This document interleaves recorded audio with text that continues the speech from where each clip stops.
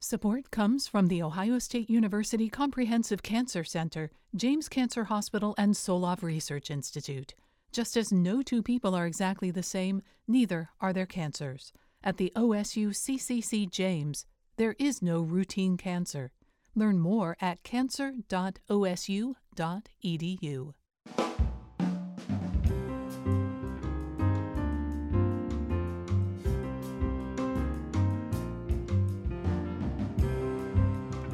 Welcome to All Sides with Ann Fisher. During the pandemic, more Americans qualified for food assistance and cash aid, and it helped a lot. One nonpartisan study found that the food benefits alone kept more than 4 million Americans above the poverty line and lowered child poverty by 14%.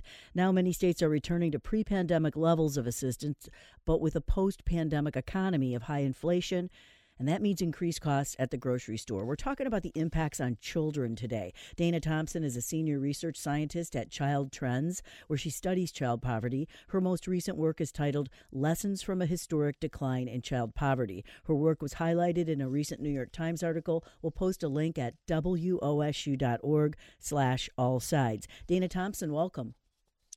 It's a pleasure to be here. Thank you for having me. So before the pandemic, from 1993 to 2019, the child poverty rate dropped 59%, which is huge. You called it unprecedented. What were the factors in that case? Sure. So child poverty has long been seen as an intractable problem in the U.S. So we would see child poverty go up in times of economic recession and down in times of economic booms. But across time, it seemed to remain fairly stable. But as you noted, in recent decades, so from 1993 to the present, our country has seen a really remarkable decline in child poverty. In 1993, about 1 in 4 kids in the U.S. were experiencing poverty, meaning that their household resources were not sufficient to meet even their most basic needs. And by 2019, that number had declined to about 1 in 10. So our team decided to look a little more closely at what was behind this decline. And we see really kind of 3 buckets of factors that influence child poverty. The first is broad economic factors. The second is inequities in opportunity, which tend to affect certain groups more than others. And the third is social policy. And we really saw in our study that it was mainly these broad economic factors, as well as this huge growth in the social safety net, that was responsible for this decline. Conservatives often credit the 1996 Personal Responsibility and Work Opportunity Act. It was signed into law by President Clinton. And I remember the demonstrations at the State House and over that, and worries about liberal Democrats, worries from liberal Democrats that the system would fall apart if they enacted this law. What role did that play? So that's a great point. And I would say that what we've learned over the past 25 years is actually that the decline in child poverty has persisted through multiple administrations. So it is a mix of programs, and we have seen changes throughout this time period.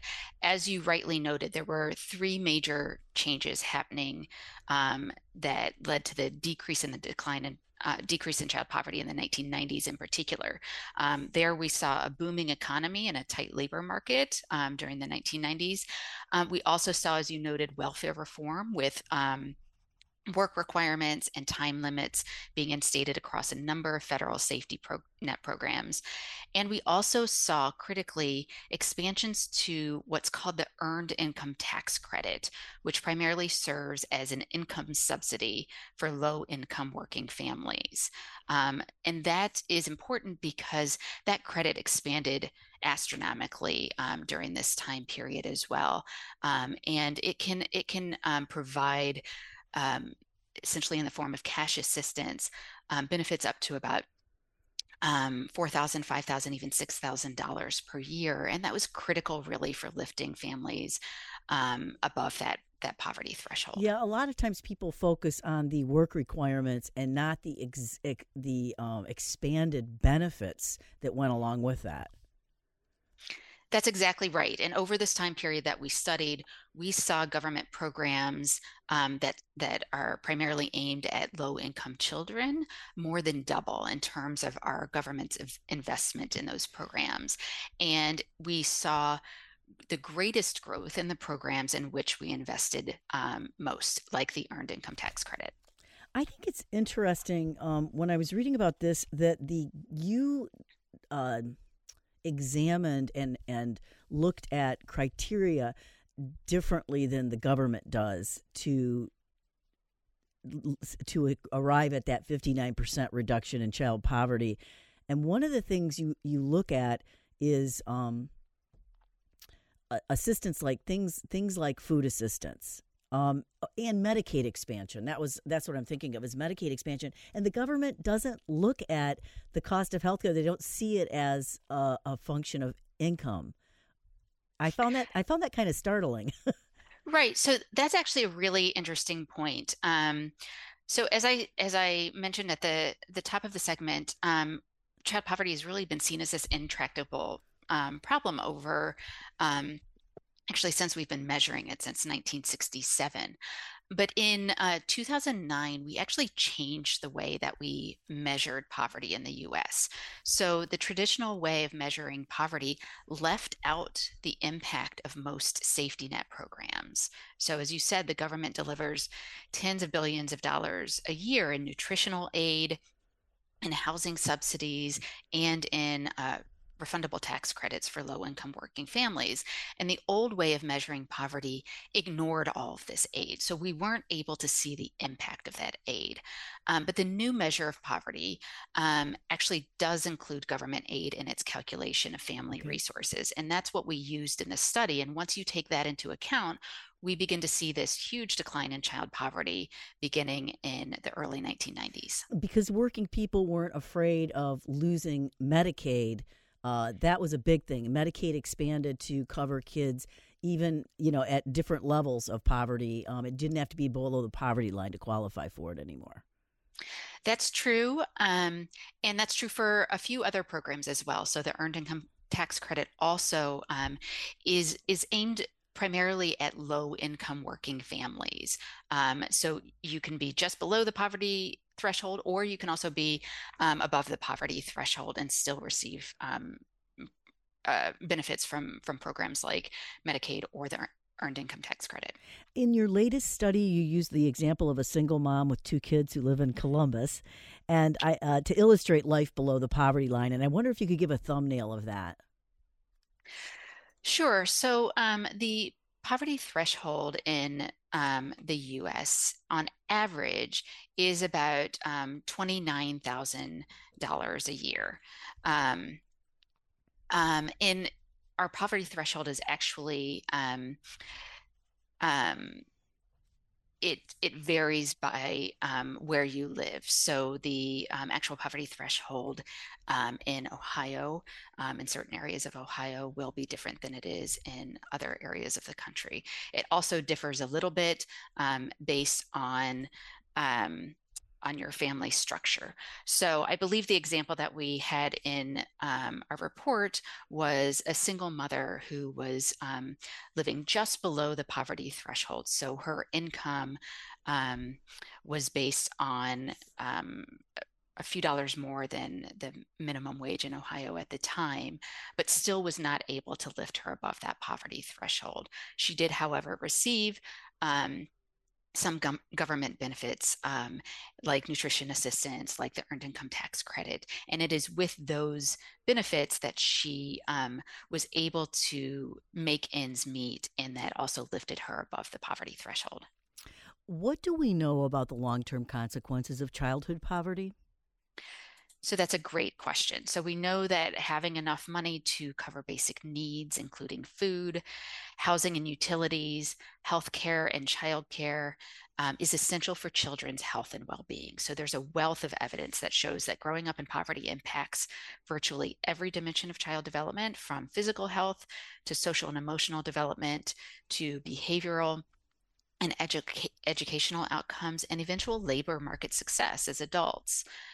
So safety net programs, which as I mentioned, include nutrition assistance and housing assistance, support children's health and well-being, both through the provision of basic needs, which have a direct impact on their health, but also by reducing household costs, which means that the household's limited resources can be redirected towards other critical needs. There was an interesting example in the New York Times piece that we'll post on our website, of a family that was above the poverty line, didn't qualify for much. Their child got in a horrible accident, and one of the parents had to quit their job to take care of the child. The other one continued. It put them at a place where they were eligible for really what most people would see as a modicum of aid, but it put them in a place where they gave them a safety net. They got the Medicaid coverage, which kept them from going bankrupt over the medical bills. And he ended up, ironically, being the first kid in the family to graduate from high school. That's right. It's really remarkable how ensuring both that children's critical needs are met, but also ensuring that children have the opportunities to grow, to learn, how that in early childhood in particular can lead to well-being down the road. So as you mentioned, the son in that story was among the first to graduate from high school. So those are some of the impacts that we see when we do address children's needs early. Many state welfare programs were expanded during the pandemic and extended into last year or this year in some cases. What did that do to child poverty rates up until this year? So that's a great question. Our particular study did stop in 2019, and we did that intentionally. We were specifically wanting to look at the growth in the underlying factors that influence the decline in child poverty, and felt that by including the temporary pandemic supports, that would kind of muddy the waters a little bit. We wanted to look at this growth, this permanent growth over time. However, if we did include, say, 2020, the decline would have been even greater. So it would have been 69%. And if we look at the new numbers that were released by the Census Bureau this past September, we would have seen that in 2021, so amid a continuing public health crisis and an economic recession, child poverty actually continued its decline. So as child poverty rates fell to their lowest recorded rates, and declines were especially dramatic for children. So child poverty rates were nearly cut in half just from 2020 to 2021, from about 9.7% to 5.2%. And a lot of that was due to the extraordinary government efforts to bolster economic security through things like stimulus payments, through the child tax credit, through the pandemic EBT, additional housing assistance. So a lot of temporary measures were enacted that really helped to continue this decline. Right. It underscored what all the prior success was about. But as they roll back to pre-pandemic levels, we're in a dynamic economy. It's not the same economy it was back in 2019, right? That's exactly right. So I would expect child poverty to rise again from its 2021 levels, and that's for two key reasons. So we're seeing much higher levels of inflation, a very different economy, as you said, and then there's also the expiration of these temporary pandemic supports that I mentioned. And they're expecting some kind of recession in the medium term, right? That's exactly right. And in previous recessions, we would normally expect child poverty rates to go up. In the Great Recession and during the pandemic, because we enacted these temporary measures, we were able to keep that child poverty rate stable. But again, we needed those temporary measures in order to do that. We are talking about child poverty today, how the 30 years prior to the pandemic saw a huge decline in child poverty. Also, how the pandemic kind of layered on another level of support, which is going away in most states this year or last year or this year. If you have a question or comment going forward, give us a call, 614-292-8513. My guest is Dana Thompson. She's a senior researcher at Child Trends, where she studies child poverty, policies, and practices that create more equitable access to economic mobility and conditions that support family resilience. If you're one of those families that benefited from the pandemic social safety nets that were put in place, or you know somebody, or you have a question, give us a call, or you can email us at allsides@wosu.org. You're listening to All Sides with Ann Fisher on 89.7 NPR News.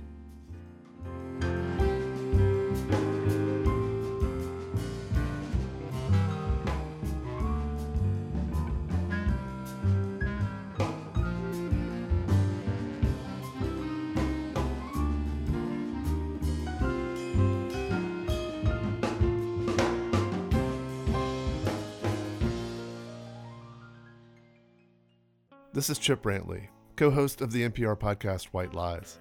Before we found the man in Vancouver, before we sued the State Department, before we snuck into the graveyard of a federal penitentiary, all we had were the photographs. Photographs of a group of Cuban men standing on the roof of a prison in rural Alabama. That's this season on the NPR podcast White Lies.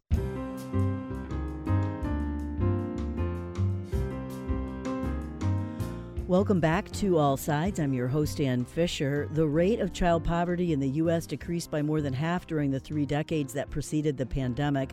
And as the pandemic shut down the economy, states responded by expanding welfare programs and services, and now more states are ending these expansive policies. Advocates for children living in poverty say that's a mistake. Still with us is Dana Thompson, a senior research scientist at Child Trends, where she studies child poverty. Her work was highlighted in a recent New York Times article on this topic, and we'll have a link to that on our website at wosu.org/allsides. Ohio State social work professor Michelle Johnson Motoyama examines the role of social policies and programs in supporting children and families. She co-authored a recent study that looked at how changes in state temporary assistance for needy families, or TANF, policies over time affected child protective services, involvement, and foster care placement. Welcome to the show. Thank you very much, Ann. Thank you for having me. How does TANF, temporary assistance for needy families, work? So TANF has 4 overarching goals, and that is to provide assistance to needy families, to promote job preparation and work, to reduce out-of-wedlock pregnancy, and to encourage the formation of 2-parent families. And historically, TANF, before the 1996 welfare reforms, was the AFDC program, which is Aid to Families with Dependent Children. It was an entitlement program. And with the reforms that were enacted in 1996, AFDC was essentially transformed into a $16.5 billion block program, which gave states quite a bit of discretion in terms of how they were implementing this particular program. So states have quite a bit of discretion to use TANF funding toward any of these 4 goals, and part of that is cash assistance. So you were able to compare states then, right, and what they do and how that benefited or not children? Yes, we looked at a number of different TANF rules and how those were being implemented across states. And essentially, the variation in TANF implementation across states allowed us to create what we might think of as a natural experiment in the policy environment to see how these varying policies affected some of the outcomes that we were interested in looking at over time. It showed, you learned that about 29,000 fewer children would have ended up in foster care if states were less restrictive. In other words, if they had offered more benefits. That's right. And if those benefits had been more generous. So what states have discretion around are things like work requirements, time limits, sanctions, something called an earnings disregard, where, this would be the piece where generosity could come in. So states do have the latitude to disregard certain earnings when they're calculating income eligibility. Some states implement suspicion-based drug testing, which presents different barriers for access. So there's a variety of ways in which states can improve access, and they can improve the generosity of their TANF benefits. You know, Dana Thompson, when I was reading about this, one of the things that came up repeatedly was that some people complain that it's a patchwork quilt of policy, and that's somehow inherently negative. It's just a pejorative reference. But that patchwork quilt nature of it is what makes it succeed so well.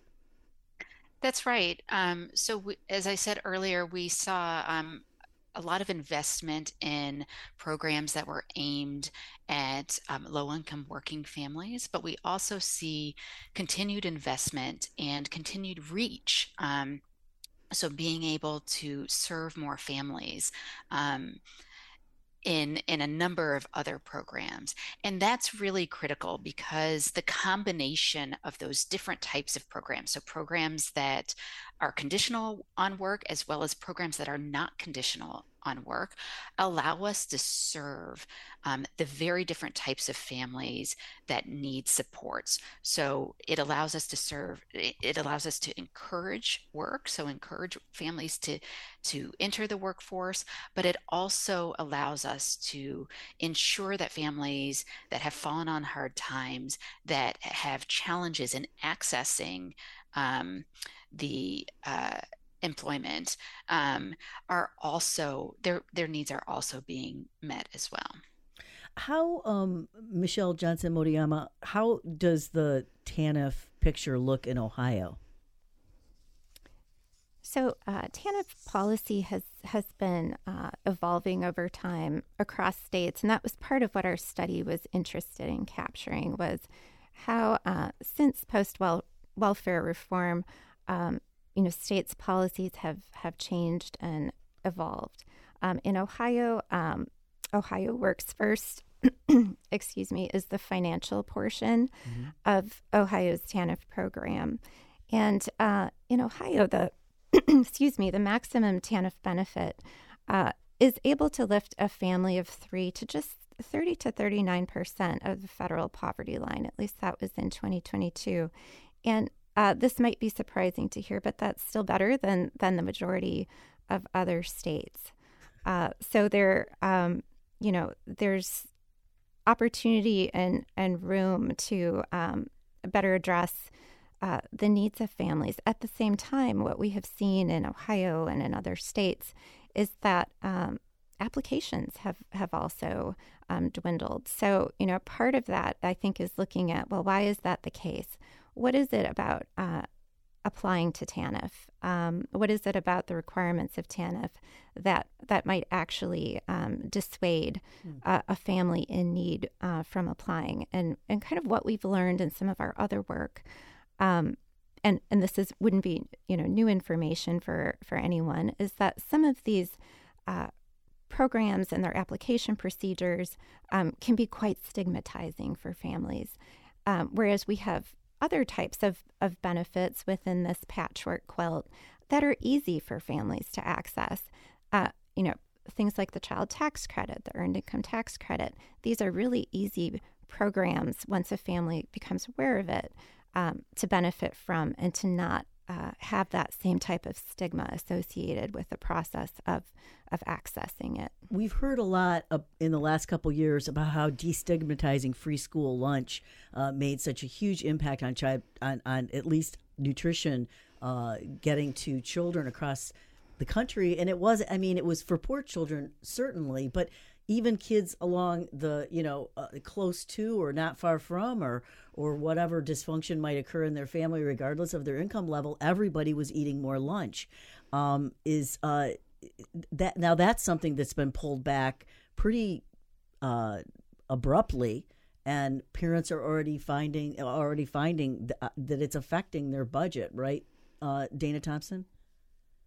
Yes, that's exactly right. So across the time period that our study looked, we actually saw the poverty reduction role of the National School Lunch Program grow from reducing poverty by about 3% in 1993, and it grew to reducing poverty by 7% in 2019. And a lot of that, as you mentioned, is due to tweaks to eligibility. So There's what we call categorical eligibility. So children who live in households that receive SNAP benefits are directly certified or automatically eligible to receive free school meals. There's also what we call community eligibility. So a school district itself can qualify for free school meals rather than individuals having to fill out the applications themselves. So those sorts of things are really, really critical to reducing the red tape that Dr. Johnson Motoyama was talking about, and also by reducing that red tape that families have to go through in order to access these benefits, then increasing the reach of these programs. And as you said, when we dial those back, we then see families struggling once again to make ends meet. You're listening to All Sides with Ann Fisher on 89.7 NPR News. We're talking about child poverty, and the movements away from child poverty or high child poverty rates over the last 30 plus years. The success of the 30 years prior to the pandemic was only underscored by the expansion of social safety nets during the pandemic. Now, states are looking to pull back on those benefits to go to pre-pandemic levels, but things have changed since then. There's a higher rate of inflation. We know that they're not going to even cut the interest rates by as much as they thought, or they're actually going to increase the interest rates more going forward. It's just going to make everything more expensive. So there's a lot of uncertainty and instability, Michelle Johnson Motoyama. So what's the connection between economic instability and other social concerns like child maltreatment, like foster care placements and that sort of thing?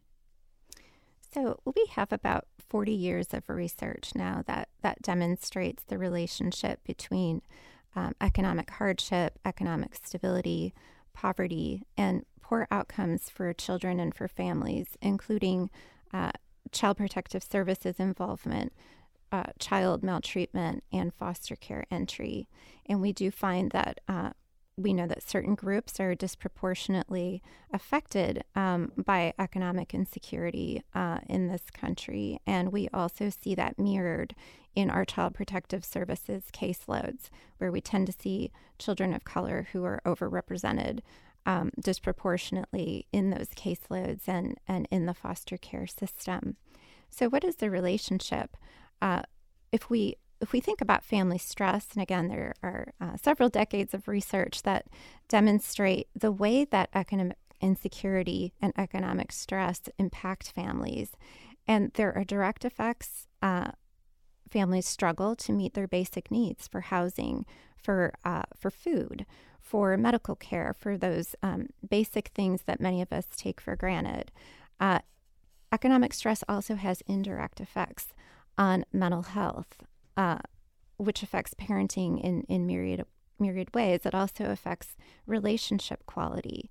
It affects how individuals within families relate to one another when they're under high levels of stress. And so all of these factors really create a situation that can be difficult for families and can, on the one hand, increase their surveillance, by others who they may come into contact with, who may be mandated reporters. Teachers, that kind of thing, yeah. Teachers, social service providers, others in the community. In some cases, the intention may not be to report a family because they think child maltreatment is going on, but they may not know where else to or what other way they might be able to help a family, and they know Children's Services has resources. But in any case, what you're going to see is an increase in reports in times of economic hardship, in times of recession, which we've seen in the past. At the same time, we may have families who just aren't able to meet those needs, and some of that can be construed as child maltreatment by the child welfare system itself. So for those reasons, if a family can't provide housing, the alternative may be foster care for that particular family. Right, and research shown that 29,000 fewer children would have ended up in foster care if states were less restrictive in offering these supports. And this becomes a vicious cycle, does it not, Dana Thompson? Because you could save a lot of money at the front end by taking care of the back end. not, give people, I should say you can save a lot of money at the back end by spending and investing money at the front end. That's exactly right. And we have actually seen research on exactly that. So the impact of these safety net programs on children's health and well-being is really an understated and critically important part of this story. Our school systems, our healthcare systems, our child welfare systems, our juvenile justice systems, among others, spend considerable resources to address, as you said, the downstream costs of child poverty. And by some estimates, child poverty is actually costing the nation about $1 trillion a year.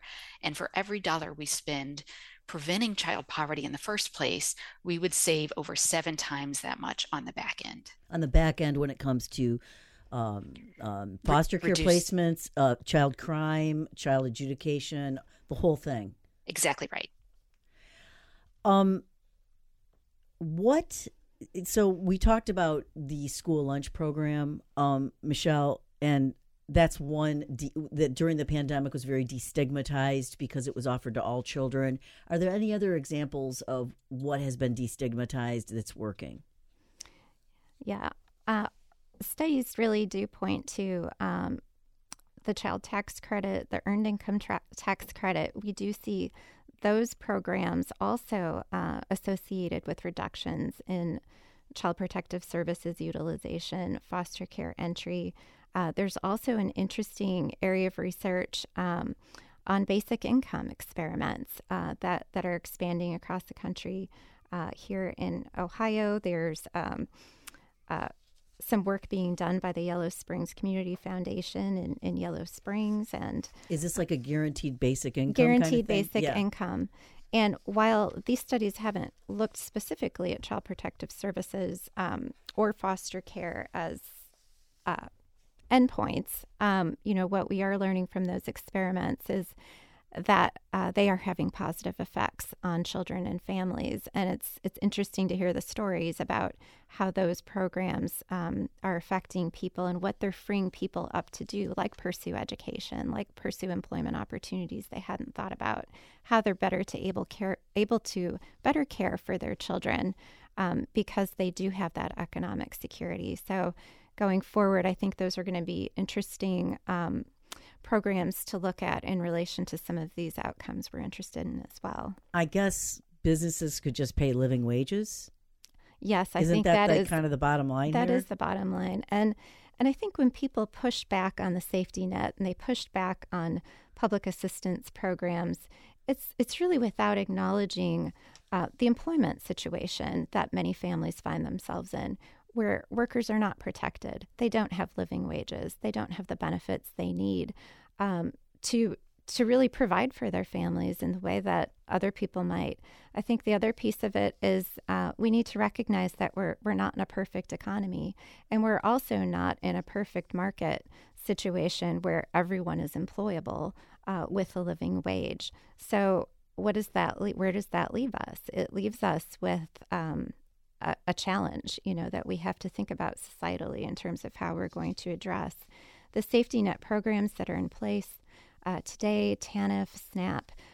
It's interesting to kind of look at when some of those programs were created historically and to look at the fact that they're about retirement age right now. And so I think we have a good opportunity to think about what is working and what really needs to be retired, and what would an innovative, modern safety net look like today, and how does employment and living wages, how do those things factor into what we're trying to do societally? Do you agree that the patchwork quilt, which again has a kind of a pejorative sound to it, is actually, when it's fluid and has a lot of different sorts of options, is a benefit? I think there can be benefits to it, but I also think that we have a very systems-focused kind of safety net. It's not family-centered or really focused on the individuals who have to navigate it. So if you kind of look at our safety net and our public programs, while there have been efforts to make it easier to access, so for example, Ohio has a portal, that families can apply through, but yet time and time again, families may have to fill out an application for eligibility for each of these programs. There's a lot of red tape. And from the perspective of providers, it's also very challenging to guide a family through the system. So while there can be benefits, I think there are lots of opportunities for alignment and for thinking about how we can make our systems, our programs, our policies really human-centered and easier to access. And easier to and less access. stigmatizing. Yes. Michelle Johnson-Motoyama, thanks so much for your time today. I really appreciate it. Thank you very much, Anne. Michelle Johnson-Motoyama is a researcher and professor at Ohio State. She published a recent study examining how influential TANF, that is temporary assistance for needy families, benefits are in securing safety for children. We have more coming up, so stay with us. This is All Sides with Ann Fisher on 89.7 NPR News.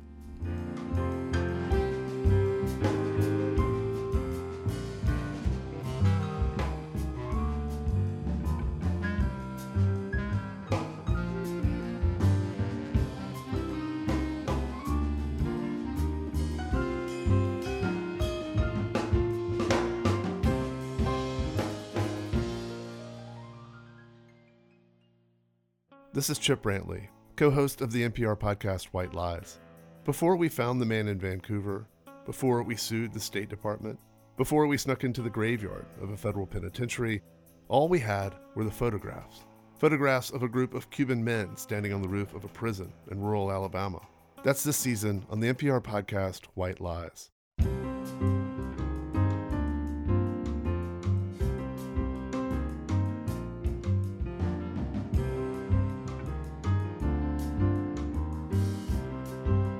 Welcome back to All Sides. I'm your host, Ann Fisher. During the pandemic, more Americans qualified for food assistance and cash aid, and it helped a lot. One nonpartisan study found that the food benefits alone kept more than 4 million Americans above the poverty line and lowered child poverty by 14%. Now, many states are returning to pre-pandemic levels of assistance.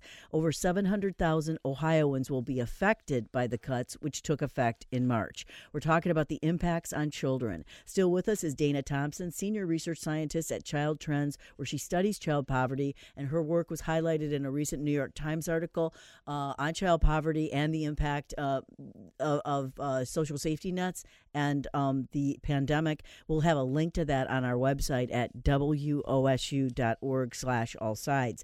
Lisa Hamler-Fugit is executive director of the Ohio Association of Food Banks. Her organization represents 12 food banks and 3,600 pantries across Ohio. Welcome back, Lisa. Well, thanks for having me, Ann. Good to be here. We've spent a lot of time talking about government safety nets. This is a non-governmental organization. You benefit from some government policies, but this is outside of that, equation. And I would say that the people that we have seen over the pandemic, 3 years now into this pandemic, benefited immensely from the pandemic era policies, as well as food banks. I mean, we were able to secure additional government commodities. But for those who received enhanced premium tax credits, child tax credits, what we know about their spending patterns is they were standing in grocery store checkout lines instead of food pantry and food bank lines. So this is the pandemic era benefits worked. It pumped trillions of dollars into our economy on everything from health care to child care to food assistance benefits. And particularly what we're concerned about is the loss of the enhanced emergency allotments of SNAP. Those have brought over $1.4 billion a year into the purchasing power of low-income Ohioans who are poor enough to qualify for that program. And nearly 60% of all those benefits went to children and seniors. So those benefits are gone. The last benefits were loaded at the end of last month, and now everything reverts back to pre-pandemic levels of issuance. Has it changed the situation at the food banks? Well, that's a what we started to see is as these other pandemic era benefits, the stimulus benefits, the stimulus checks, as well as the enhanced child tax credits and earned income tax credits begin to expire, our numbers began creeping up. Prior to that, those families that were the recipients of those benefits were able to meet their basic needs. So throughout the latter part of 2022, our numbers crept up. And unfortunately, in the fourth quarter of 2022, the last data we have available, food banks in the state of Ohio broke an all-time record of 3.1 million Ohioans turned to a local food bank, food pantry, or soup kitchen, many citing that the loss of the benefits as well as inflationary costs, there wasn't any room left in their budgets. And the fastest segment of the population that we saw turning to us were persons over the age of 60, out of the workforce, or disabled. It's sort of stunning that we're in this high rate of employment, a high inflation, but still a lot of people have jobs, Dana Thompson. What do you do then? Is it just that they're just not paid enough? So that is a big part of the story here. We have seen that wages are really just too low for a large number of families to be able to make ends meet at the end of the day.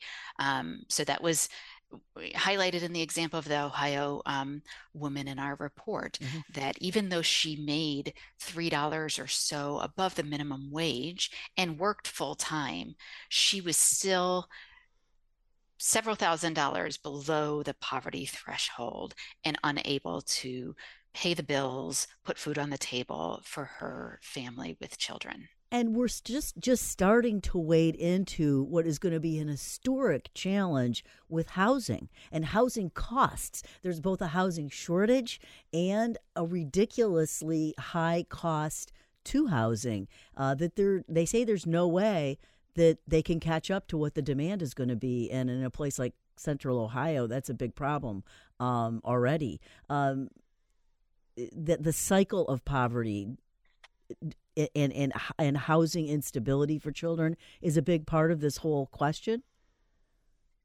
That's right. And I think it's really important to note that while we've seen this huge decline over the past 25 years in child poverty, so in statistically, who is above or below this kind of arbitrary threshold, that does not at all mean that families who are above that threshold are not, really struggling financially. And it also doesn't necessarily mean that we're seeing as dramatic declines in things like housing security or food insecurity. So a family can receive benefits like, for instance, the earned income tax credit at a certain time of year, but that doesn't mean that during other times of the year, they're not still struggling to put food on the table.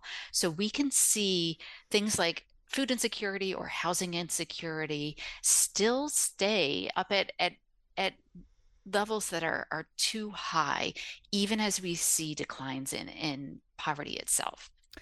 And to your point, Lisa Hamler-Fugit, about older people representing a larger portion of your increased clientele at the food banks, there was a guy that was they mentioned in the New York Times article that I talked about, who was able to get off the street, able to get into stable housing because of the expanded SNAP benefits, and he's worried now it's going to go down something like 400% for him, and it's going to make a huge difference and may destabilize him again.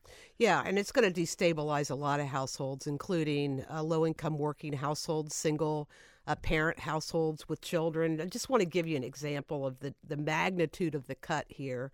With the emergency allotments that were made available through the pandemic era benefits, a single head of household with one child received on average about $430 a month. So about $107 a week to be able to purchase food, $14.33 a day. So break it down in days.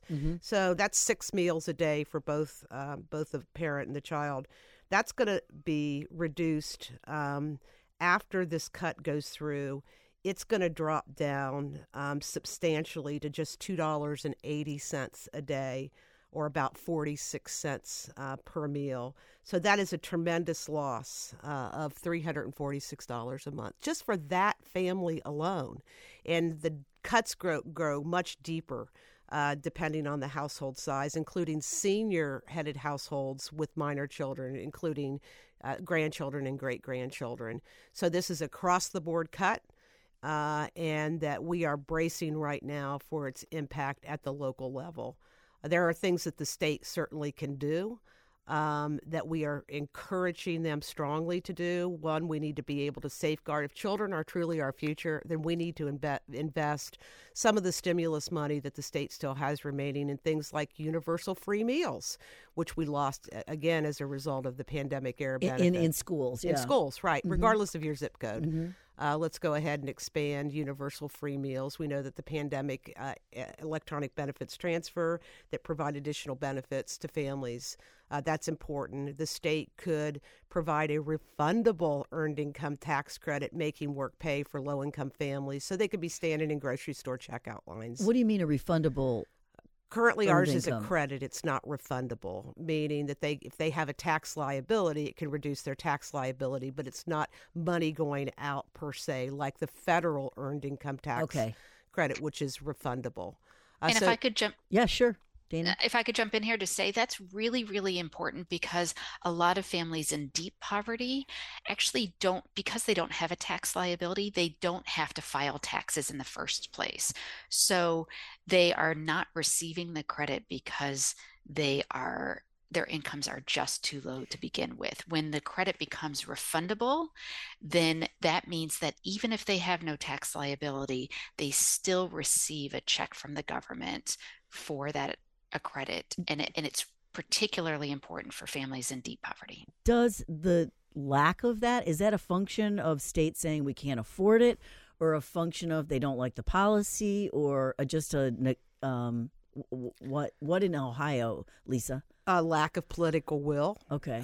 We could easily fund a refundable earned income tax credit by closing tax loopholes, including the LLC loophole, limited liability, corporations where people who are single proprietors don't pay any taxes on income up to $250,000 a year. Other states have done this. I mean, funding universal free meals in Colorado is being done right now by assessing a modest tax on households over $400,000 a year. You know, we have learned a lot of lessons as a result of COVID and the pandemic era policies that have been put in place. We cannot afford to lose the ground that we have gained, especially as it relates to child poverty. Again, if children are our future, then it's time that we invest in them now. What does history tell us, Dana Thompson, about these rollbacks that are taking effect now, and if they have if their impact is disproportionate to what the dollars and cents that we're looking at is? I don't know if that makes sense, but if it's a greater cost down the road by doing this now after they've had it and then doing takeaways. I see what you're asking. I do think any loss of income support programs, any loss of these nutrition assistance, these housing assistance programs will result in costs down the road in terms of, as we mentioned, in terms of the societal costs that we ultimately pay through our education systems, our child welfare systems, our juvenile justice systems, in terms of addressing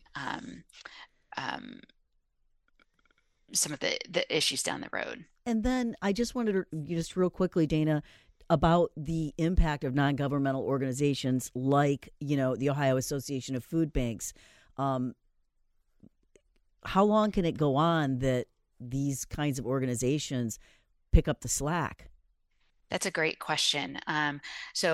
We have seen these community-based organizations really play an incredible role during the pandemic. So food banks, diaper banks. We've also seen schools, early child and education centers really increase their supports for families. Sometimes that's providing meals, sometimes that's providing resources for families and connecting them to other community-based resources.